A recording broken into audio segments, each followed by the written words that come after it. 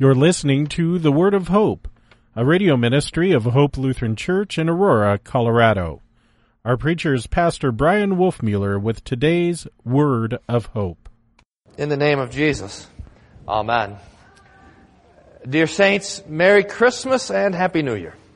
We finished the Feast of Christmas today, the time of Christmas, on the 12th day. So we're looking out for the 12 Lords a-leaping, making sure they don't come around. But it is a stunning sort of thing that we continue to celebrate Christmas even as the world has already wound things down.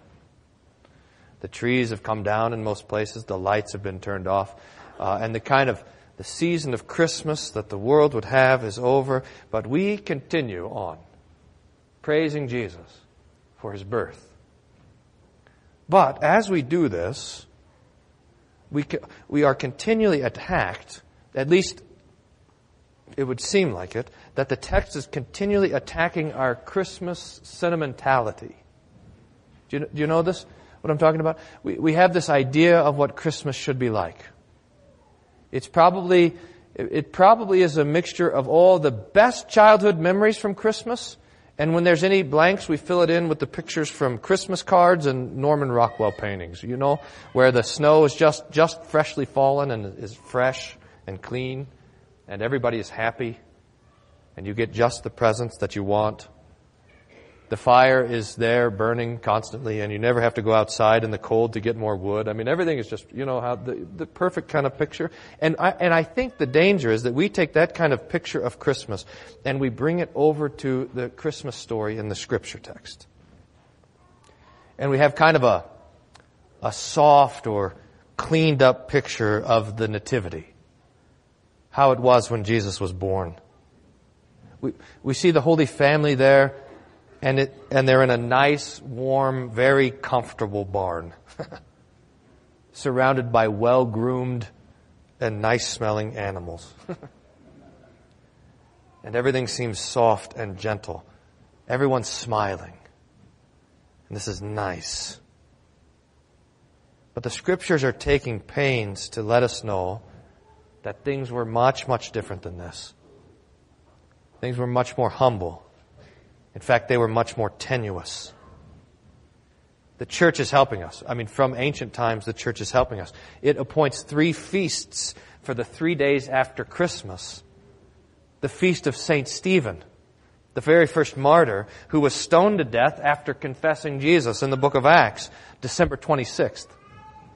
The feast of St. John, who was pastor and evangelist, became bishop in Ephesus, but was then exiled to Patmos under the persecution of Domitian when she saw the revelation. His feast, December 27th. And then the feast of the Holy Innocents, the children who were murdered by Herod in Bethlehem when he was trying to destroy Jesus, December 28th. And that's the same text we have today on Christmas too. We even had this idea of trouble in the gospel last week when Mary and Joseph bring the Christ child to the temple, and there Simeon promised Mary a sword would pierce her heart. And he prophesied that this child, this Jesus, would be for the rising and falling of many in Israel. And now today we have Herod sending his soldiers to destroy the children of Bethlehem. Herod was an Edomite. That means he was a descendant of Esau. But even though he was not Jewish, he had the title from Caesar, the King of the Jews. And this man was wicked, utterly, utterly wicked. His ambition and his jealousy were unbounded by law and by reason, and he would do whatever he thought necessary to protect his power. Josephus, the ancient historian, writes of Herod, and so long and horrible is his list of murderous activities that the slaughter of the children in Bethlehem doesn't even make it onto the list. So you know that as soon as the wise man, and we hear this text tomorrow, the first part of Matthew 2 on Epiphany, as soon as the wise men ask Herod where the King of the Jews was born, things are not going to end well. And we have that ending in the text. Herod assembles his armies, his soldiers there, and he gives them these most horrible instructions. No boy under 3 will survive. And now the wise men are traveling home by the back roads. The Holy Family has bundled up Jesus, only weeks old, and wrapping him up. They're running through the darkness out of town, and as they do, the cries of the mother of Bethlehem are filling the sky, unable to be comforted. This is really a horrible picture. And the last thing on our mind when we think of Christmas. But perhaps of all of this, one thing should be clear, at least this, that Jesus did not come to make life easy. All of his classmates, the class of 10 in Bethlehem, the graduating class of 10 or 11, all of those classmates are dead. His family is running for their lives to get to Egypt, and they're dragging all over the place. His followers, Jesus' followers, are stoned, and they're exiled, and they're put to death. They're ridden down by the devil. They're troubled in every different kind of way. And Jesus himself said, I came not to bring peace, but a sword. Merry Christmas. Do you see how all of this goes against the very popular and very wrong idea that Jesus came to give us our best life now, to make us healthy, wealthy, and to give us a trouble-free life. You've heard this? Apparently having this theology is one of the requirements to be on TV. Every TV preacher that I've ever heard has this doctrine that Jesus came to make things better in this life. But Jesus himself was not wealthy, nor was his life trouble-free. So much that the prophet Isaiah gives Jesus the name Man of Sorrows. This is the Lord who is crucified. And if he, our Lord himself, had no place to lay his head, how will it be for us as followers?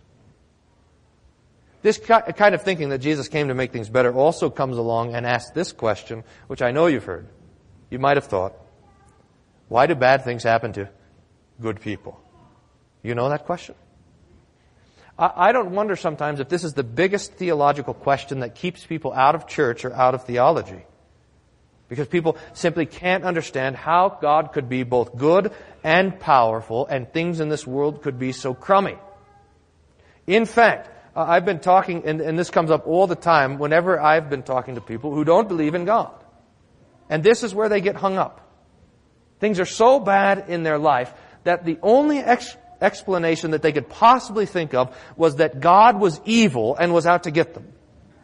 And this was such a horrible thought that they quit believing in God altogether. It was better for them to have no God than to have a God who was out to get them. You see how that works?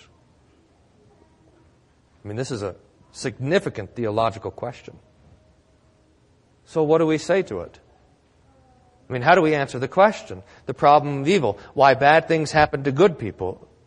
Why bad things happen to good people. The first thing we say is this, is that there are no good people. No one is good.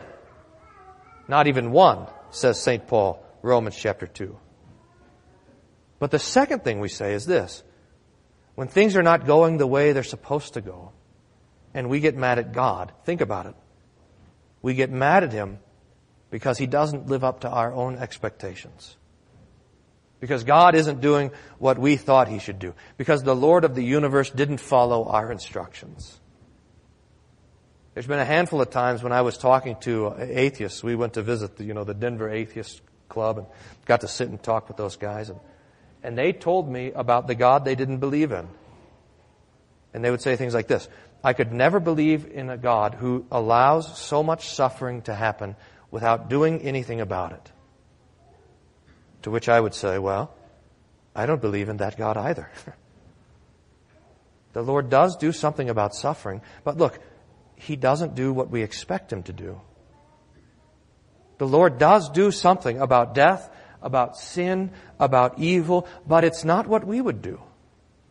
If we were all powerful, I suppose, if I was all powerful, and I saw all this trouble in the world, what I would do is I would come after it. I would destroy evil. I would wipe out sin. I would crush the devil. I would fix what's broken in the world with my power and with my strength and with my almightiness. But that is not our God. That is not how He addresses the problem. I mean, look here in the text. Here is your God, with no place to be born except in a barn. Here is your God, in the arms of his stepfather Joseph, fleeing for his life from Herod and his sword. Here is your God, hungry, tired, and troubled, tempted, rejected, mocked, tried, and at last crucified, dead, buried. He comes in weakness, not in power. He comes not to destroy, but to be destroyed. He comes not to bring an end to suffering, but to suffer Himself. The wrath of man, the wrath of the devil, and the wrath of God to its fullest. To drink that cup all the way to the bottom. There was in the history of the world only one time when a bad thing happened to a good person, and this is it. This is the cross. And this was for you. This was for your salvation. There, all of God's wrath and all of God's anger was spent. And it was spent on Christ. Which means, first of all, that God now smiles upon you. And this is, I think, as we go through the difficulties and the troubles of this world, the most important thing for us to know. For we're in trouble, or when we sin, or we're sinned against, and we're guilty, or we're ashamed, we wonder, is God mad at me? And the answer is no. And the proof is the cross. For God so loved the world, remember, that He gave His only begotten Son. And this is for you. So the cross stands as the unmoving proof that no matter what is going wrong in your life and how things are falling apart around you, no matter what, He loves you. And it cannot be undone. We've said this before, but it's worth thinking about again, that you can undo God's love for you just as well as you can go and build a time machine and go back in time to the time when Jesus is on the cross and get a crowbar and pull the nails out of His hands and take Him off the cross and bring Him back to life. You cannot do it. You cannot undo His love. And this means that even though we suffer in this life, our suffering doesn't mean that we are far from God, or that God has left us or abandoned us. You see, Christ has joined Himself to our suffering, just as He joined Himself to our sin and joined Himself to our death, so that when we suffer with Christ. Peter has it like this in our epistle. Beloved, do not be surprised at the fiery trial when it comes upon you to test you, as though something strange were happening to you. But rejoice, insofar as you share in Christ's sufferings, that you may also rejoice and be glad when His glory is revealed. Do you see all of this?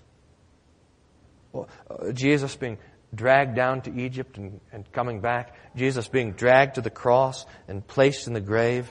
And rising on the third day and ascending into heaven. All of this, the life and the death and the resurrection of Jesus with all of its twists and turns, and all of the various twists and turns of your own life are all working together somehow for our salvation.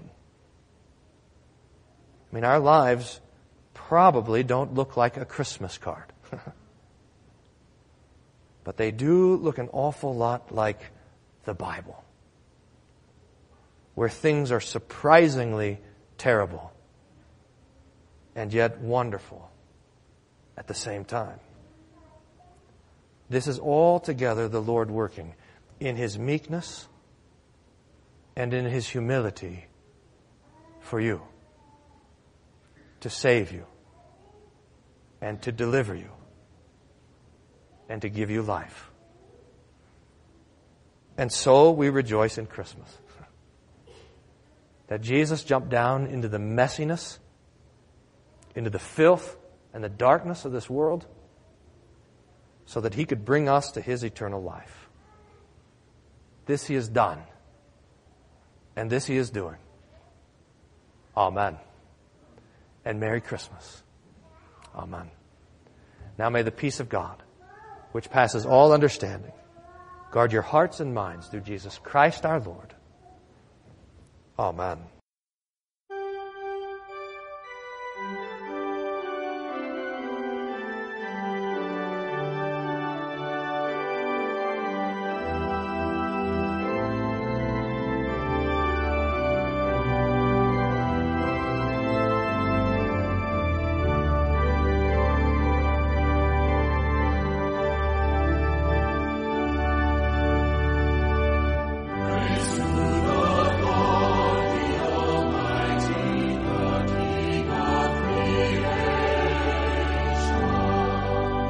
We hope you were blessed by today's Word of Hope.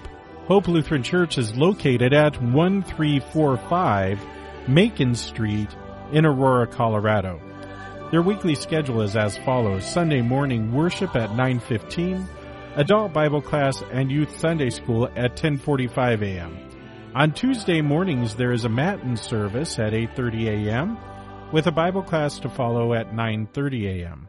You can find out more about Hope Lutheran Church at www.hope-aurora.org. That's www.hope-aurora.org. Until next time, may the Lord bless you and keep you in His grace.